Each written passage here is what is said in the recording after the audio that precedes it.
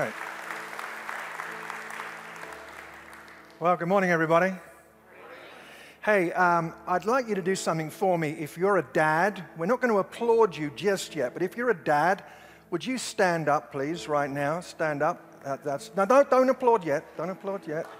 I said don't applaud yet. Thanks, guys, for standing up. I just want you to stand for the rest of the service during the message and all of that. Well, being a dad is a wonderful joy and sometimes a challenge as well. And before applauding you, we want to pray God's blessing upon you as a dad. So let's pray. We thank you for fathers, for grandfathers, great-grandfathers. We thank you for your father heart for us, Lord. Would you bless these men, those watching online, with wisdom and grace and joy and laughter, that they might create living, beautiful legacy that's not just about after we're gone, but we live in it today and tomorrow. Bless and strengthen. We also pray today for those who miss our dads, who would love to have been a dad, for those for whom the word dad or father has negative connotations. Would you draw close to them too? So we thank you for this opportunity, and we say, God bless these dads. We agree together in Jesus' name. Everybody said amen. And now they burst into amazing applause.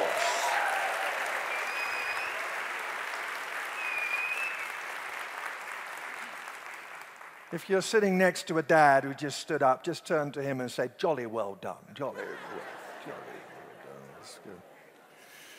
Well, welcome to Timberline.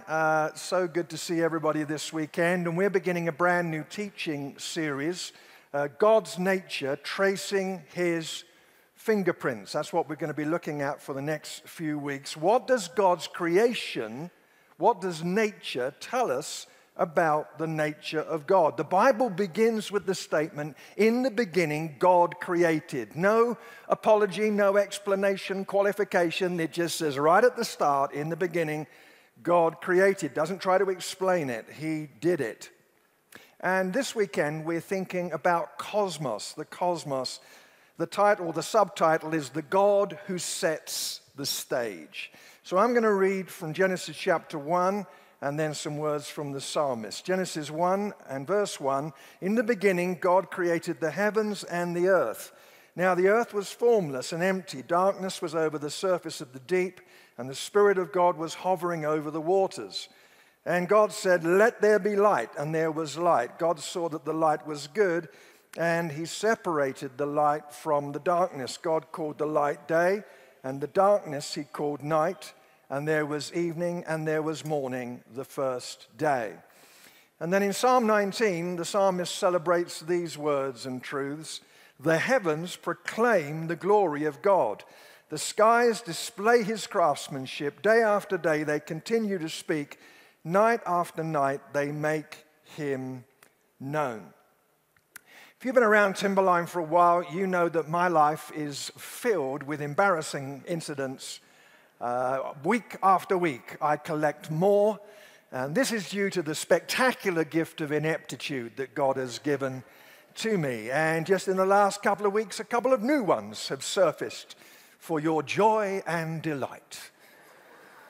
This week, I said to Richard, our facilities director, we have a great facilities team here at Timberline, and I said, Richard, I wonder if you can help me out. My office feels a little dark and dim, and I think maybe I need some new light bulbs in my office. He said, no problem, Pastor Jeff, I can sort that out for you. So the next day I bump into Richard and I said, how did the light bulb changing expedition go?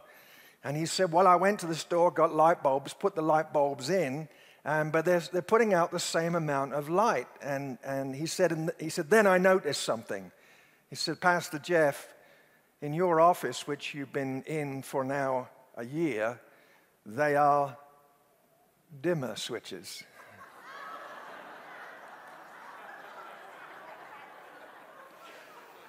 Doesn't get much dimmer than that, does it? I said, oh, I'm sorry. And then Kay and I decided to do a home project with great joy and anticipation.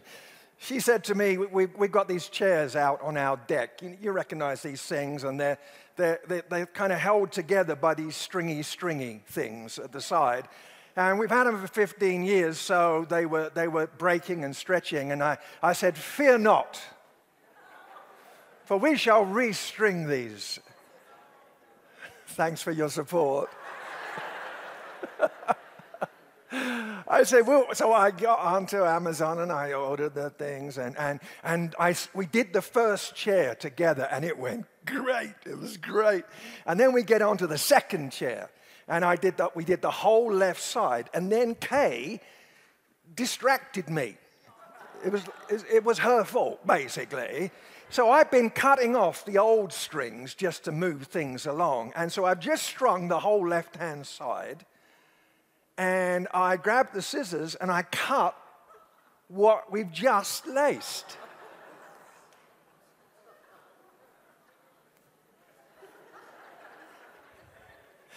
And Kay looked at me with a look I've seen many times. And I said, honey, I'm so sorry that you married such a stupid man. And she smiled and nodded.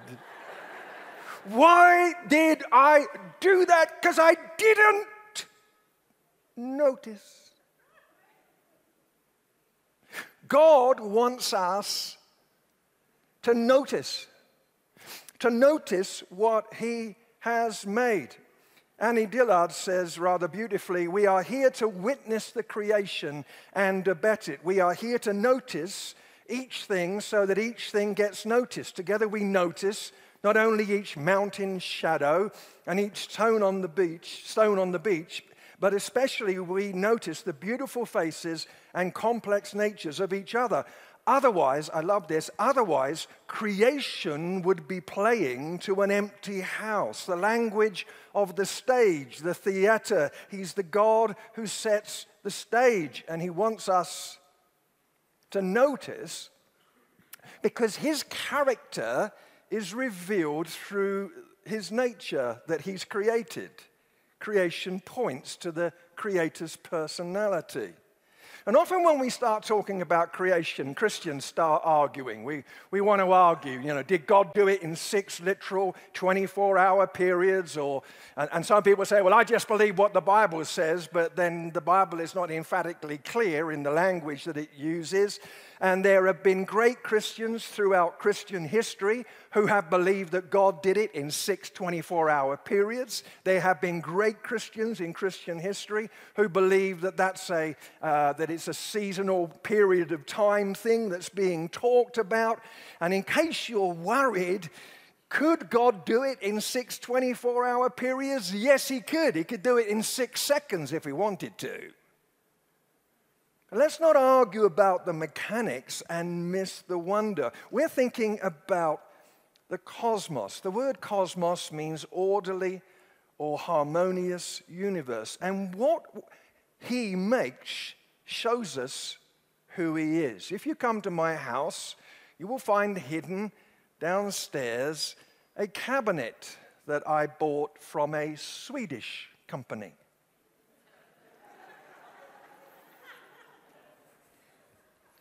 This company is on an agenda to make Christian leaders think unchristian thoughts. And I won't, mention who it is. That wouldn't be fair to IKEA. But I went there, and I got the Swedish meatballs, which are great because you don't have to put them together. You just eat them. But everything else comes in a flat pack with indecipherable instructions. And I always, actually, they are quite decipherable, but what happens to me is I get confident and I say to Kay, don't need the instructions. It's going to be okay. Remember the chair? And you'll come to our house and there's a rather wonky-looking cabinet with a minor item missing, like a door. And that cabinet testifies to my character and gifting. which means I don't have it. The nature, creation, speaks to us of God. The theologians talk about Magnalia Dei, the magnificent works of God. The poet Gerald Manley Hopkins speaks of the world being charged with the grandeur of God. So if you're following in the bulletin, let's see what we can see. First of all, God is bigger, larger than life itself. In the beginning, God created the heavens and the earth. Another translation of Psalm 19, the heavens tell about the glory of God, the skies show that his hands created them. Now, let's just think about that. God said, let there be light. Light is the basis of everything. And he just said it, and it was. And he made this earth. The earth is 24,000 miles in circumference. Beautiful planet. We might feel like we're just sitting down right now, but right now the earth is spinning at around 1,000 miles an hour. It takes one complete turn every 24 hours, and currently we are speeding through space at 67,000 miles an hour. You might think you're not going to get much done today, but you're actually going to travel 1.3 million miles today. And that's the earth. And there's one star in our solar system, that's the sun. The sun with 10,000 degree heat, Fahrenheit degree heat on the surface of the sun. The sun 93 million miles away. So because light travels at 186,000 miles a second, the light we get from the sun is 8 minutes old. And the sun is big. It's big. If the earth was the size of a golf ball, the sun would be 15 feet in diameter. You can fit around 1 million Earths inside the sun, but that's nothing. That's nothing. Then there's Canis Majoris. It used to be the biggest star that we discovered in the universe. It's now the second biggest, the big dog star, they call it. And if the Earth was a golf ball, Canis Majoris would be the size of Mount Everest. And you could put 7,000 trillion Earths inside that star. Now that's what I'm talking about. I've often wondered about that phrase, now that's what I'm talking about. And I looked it up on Google and it says, now that's what I'm talking about is a phrase that you can use when you haven't necessarily been talking about it.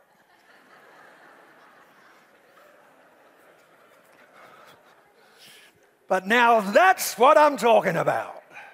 You see, this great God, neutron stars that have such a density that scientists say that 1 teaspoon of matter, 1 teaspoon from a neutron star would weigh 1 billion tons. I can't get my head around that at all. And that's the point. You see, this God that we worship, he is awesome. That word's overused, isn't it? Awesome. I think so. There's lots of words that are irritating me a little bit at the moment. I ordered a cheeseburger recently, and the service, a cheeseburger, perfect. Perfect? I didn't know a cheeseburger had a morality. It's great. Well, people don't say, I agree with you. They say, 100%. 100%. I mean, what are you supposed to do if they say 92.7%? And another one is awesome. I ordered a pepperoni pizza, and this lovely lady, she said, that's awesome. No, it's not awesome. Earl and Judy, the beautiful couple who were celebrating 50 years of marriage yesterday, we went to their celebration. Now that's awesome, a couple hand in hand for 50 years. And the sunrise, that's awesome. And lovely Mabel, who's one of our seniors in prime timers, who just exudes grace. She's awesome. A pepperoni pizza is not awesome.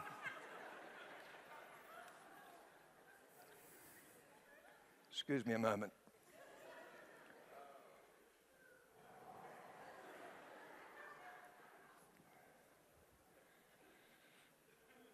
But God is. He's awesome. We worship him and we trust him. We can't begin to get our minds around the size of creation, but his greatness demands our trust. Henri Nouwen, who wrote many beautiful books, his last book that was published the day of his death, The Inner Voice of Love, Nouwen had often written about faith, and faith is celebrated in the Bible. But in his last book, he used the word trust 65 times. Somehow he'd realized that trust, which perhaps is a marriage between faith and hope, that we could trust this God. Looking around here, thinking of you watching online, I know some of us, we're trusting God in the darkest day. Can I slow down for a moment and just say this? Thank you. Thank you for trusting him when your mind could no more understand what's going on right now than it could understand how a teaspoon could hold something that weighs 1 billion tons. Your brain explodes at the thought, but look at you. You're trusting. And not only is that beautiful in the eyes of others who behold it, but more importantly, more significantly, it is truly beautiful in the eyes of God who sees it. Secondly, God is near. God is near. He is closer than close. Sadly, there's this idea that prevails that God is up there somewhere. What is it Bette Midler sings? From a distance. In fact, allow me to share that song with you unaccompanied.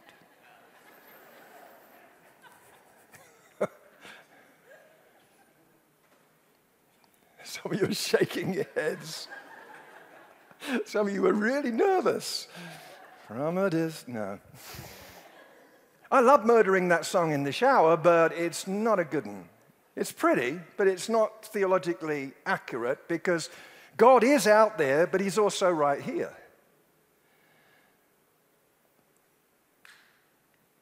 And when you feel that God is just out there, prayer's like lobbing snowballs at the moon. It's a long-distance call. Hello? Hello? Anyone there? Dallas Willard said, some think that God is a Wizard of Oz type being sitting in a location very remote from us. The universe is then presented to us chiefly as a vast empty space with a humanoid God and a few angels rattling around in it. Of such a God, we can only say good riddance. It seems that when many people pray, they do have such an image of God in their minds. They therefore find praying psychologically impossible or extremely difficult. No wonder. You see, when Jesus taught us to pray, Our Father who is in heaven, the actual wording is, Our Father who is in the heavens.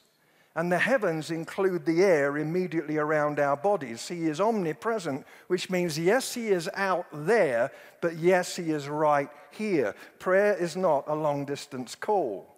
The Spirit of God is revealed as being close. Genesis chapter 1, the Spirit of God was hovering over the waters. And the psalmist celebrates the closeness of God. God's love is meteoric. His loyalty astronomic, his purpose titanic, his verdicts oceanic. Yet in his largeness, nothing gets lost. Not a man, not a mouse slips through the cracks. I am amazed at the detailed work of God in his creation, his intricate microscopic detail. And because of it, the way we are limited in our hearing, for example, we can't hear the whale singing. And we don't discern the fact that the meadowlark has 300 notes. We don't know that the earthworm sings. Did you know that? It's only got one note, so the song's a bit tedious. It's not going to be a hit. But the earthworm has a one-note song. The hydrogen atom emits 100 frequencies.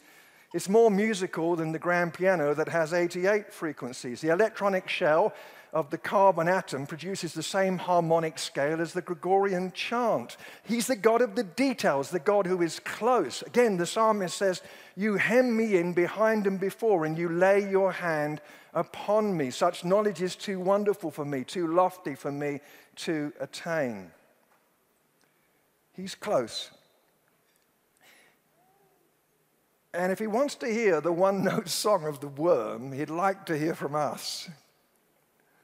And he'd like to hear our whispered prayers. And I'm trying to reframe my view of prayer, because I've been a Christian for a long time. And here's what I've told myself. I've said, self, you are not very good at praying. Because I'm not. I'm an activist. My mind wanders. I start praying and then I think, what's on TV?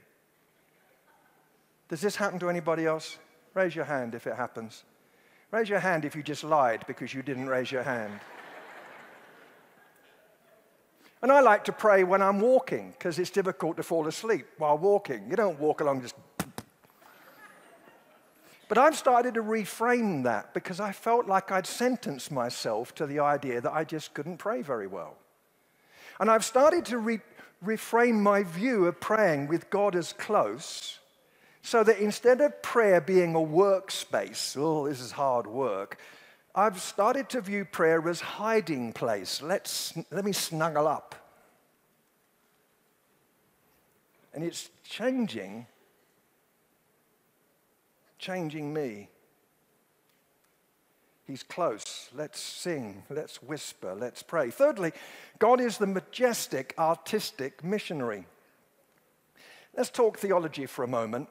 Theologians talk about general revelation, that's creation, and specific revelation, that's the message of the gospel. And the truth is that God is out there preparing the hearts of humanity to hear the good news. Anthropologists for a long time taught that the primitive tribes out there that have been undiscovered until recently, that they all worshipped idols. But it's now been discovered that 90% of the tribes that are discovered believe in one supreme being. They often talk about the sky god. Now, this is because in general revelation, God is speaking to humanity about himself. Romans chapter 1 says that. For ever since the world was created, people have seen the earth and sky. Through everything God made, they can clearly see his invisible qualities, his eternal power and divine nature. So they have no excuse for not knowing God. So when you look at a mountain, and we live in such a beautiful place, something in your heart is stirred, not just to admire it, but to think of how it was made. It's one of the problems about being an atheist. You haven't got anybody to thank. But God has put eternity in our hearts, says Ecclesiastes 3. He has set eternity in the human heart, yet no one can fathom what God has done from beginning to end. So God has set the stage in creation, and then sometimes he does unusual things as well, particularly with people who've not had the opportunity to hear the gospel. Yesterday I was reading about a group of people in Ethiopia, the Gadowo people. And they had never, in 150 years, had any kind of engagement outside of their tribe. But in 1940, a man called Wara Rasa had a dream that two white men were coming into their village with a book, and this would explain who God was. 8 years later, two Canadian missionaries who didn't intend to go to that village, but I think had some issues with their Jeep. They drove into the village, drove straight up to that man with a book. And the result of that 30 years later is that there are 200 churches in that people group, each with a number of around 200 people attending them. God has gone out of his way to set the stage. Around the world today, there are Muslims coming to Christ because they're seeing signs in the sky. Ladies and gentlemen, can I just stop right now here and say, this stuff is true. This is not some Sunday morning activity. Well, what should we do? Let's go sing a few songs, and this is true. And I think we need to remember that God is the one who sets the stage. What application does that have with us? Well, I think we expect to be rejected when we talk about Jesus. That's what our culture has told us. Yeah, no one will be interested to hear that. It's not true. Last weekend, Kay and I were out of town, and we went to a restaurant with some friends. We were in the Castle Rock area, and we went into this restaurant, and we started to visit, and a young lady who was not our server, she was on the staff, she walked by me, and she tapped me on the shoulder, and she said, "Nice shirt. Nice shirt." Now, of course, she's right. Being a fashion leader is very difficult. A burden I've happily accepted. Although pride cometh before a fall, because I said that in the last service, a guy came up to me at the Welcome Center. He said, 6 out of 10 for today's shirt. I'm sorry. So she said to me, "Nice shirt." And I said, "Thanks a lot." Then another guy from the staff came. He said, "I like that shirt." I said, "Thank you so much." And about 5 minutes later, she came back by, and I just felt a little nudge in my heart. So I said, "You just said something 5 minutes ago to me, and that was really nice of you." I said, "Would you mind if I said something to you that I hope you'll find helpful?" And she said, "Yeah." And I was expecting oh no. So I just said, "Do you know, Bo," her name's Bo, I said, "Bo, God really loves you. He really, really loves you." And she started to weep. And she said, "You just made my night." And we chatted a bit more, and her manager was hovering, wondering why customers were making their staff cry. I'm thinking, knowing the way it goes for me, I'm going to talk about Jesus and get kicked out of the restaurant. That'll be nice, won't it? And she came back about 5 minutes later, and I'll never forget this. She said, "My excuse for coming back is to pick up your silverware, but it's an excuse. I just wanted to come back." And she just was with us. Now, I don't tell you that story to make me look good. On the contrary, because I've not been very good lately about talking about Jesus one-on-one. It's quite easy up here. It's not as easy there. But we visited some more, and I said, I write books and stuff. So I've sent her a book this week with an invoice. And no, I haven't. No, I haven't. Hey, Donnie's got to get his commission somewhere, right? But I sent her a book this week, and my point being, and I've got 2 minutes to go with 2 points. My point really is this. I was anticipating rejection. And we say, "Oh, I'd like to invite my neighbor to Timberline," but they'll probably go, "Nah, no, that's intrusive." Well, they may just be waiting, because God has already been stirring something and preparing their hearts. Number 4, God is the biggest lender. The earth is His. The earth is the Lord's and the fullness thereof. If you want to irritate some Christians, just say the word environmentalism. So allow me to say that word again, environmentalism. And what happens is so often we have turned that into a political argument rather than a kingdom reality. The truth is the earth belongs to the Lord. He's the biggest lender. We don't own it. We are tenants of it. And so Christians should not be backing away from responsible creation care. We should have been leading the way a long time ago. But we vacated the space, and then other crazy stuff has come in, which has given us the opportunity to criticize it. Ooh, I'm getting a bit heavy here. We should be leading the way, not because we worship planet Earth, but because we worship Creator God. Someone say amen or something. Gosh.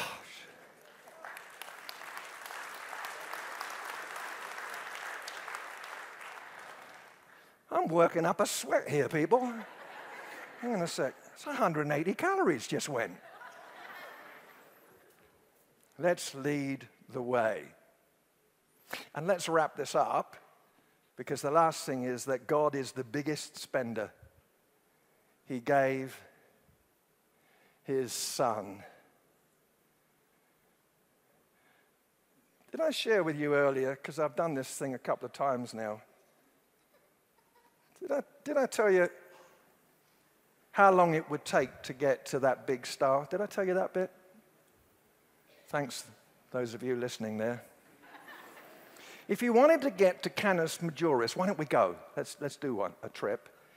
If you were able to travel at 186,000 miles a second, which means you could go round the earth 6 times in 1 second, if you could go that quick, it would take you 19,000 years. But that's not the longest distance traveled. The longest distance traveled is from the throne of glory to being a speck in the virgin's womb. He humbled himself. And he came, Jesus came. God is the biggest spender. He spent his Son so that you and I could not just get a dab of religion to help us through, so that you and I could live according to the Maker's instructions. Did you know, sir, did you know, ma'am, that you were born, you are breathing, you were created to have a relationship with God. That's the Maker's instructions. I can hear someone saying, I'm not religious. I am not talking about religion. I'm talking about a relationship with God. Maker's instructions. Yesterday, our washing machine broke down. I said to Kay, let's find the instructions. I can fix this. She said, I beg you.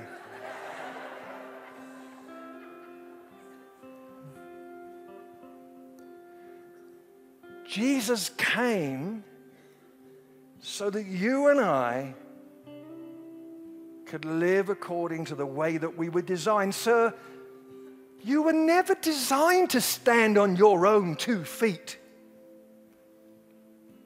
You were never designed to navigate the labyrinth of pathways, which is life on planet Earth, and to do that by yourself. The Bible has a word for that, lost. In a few seconds, we're going to pray.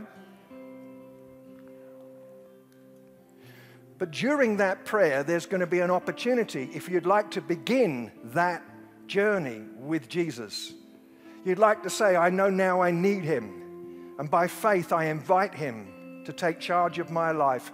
Not just a Sunday morning blessing, but at 10:55 on Father's Day 2022, you making a decision that maybe 30 years from now you'll look back on and say, that was the day, that was the morning when I decided that I was gonna follow Jesus.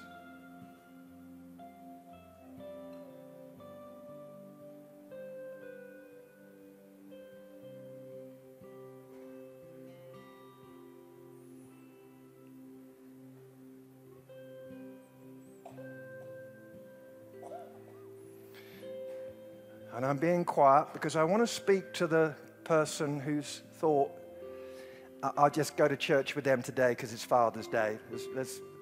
Let's get in, get it done, eat the chicken. And here you are, standing on the threshold of the biggest junction of your life.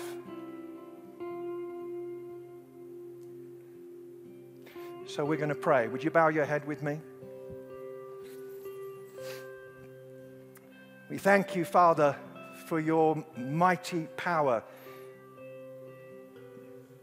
You are in the heavens, but you are our Father who is in the heavens, out there, right here. We can trust you. Would you strengthen those who are walking the pathway of ruthless trust right now? Would you lift their heads and their hearts? Would you help us to be a people of the story that explains the glory?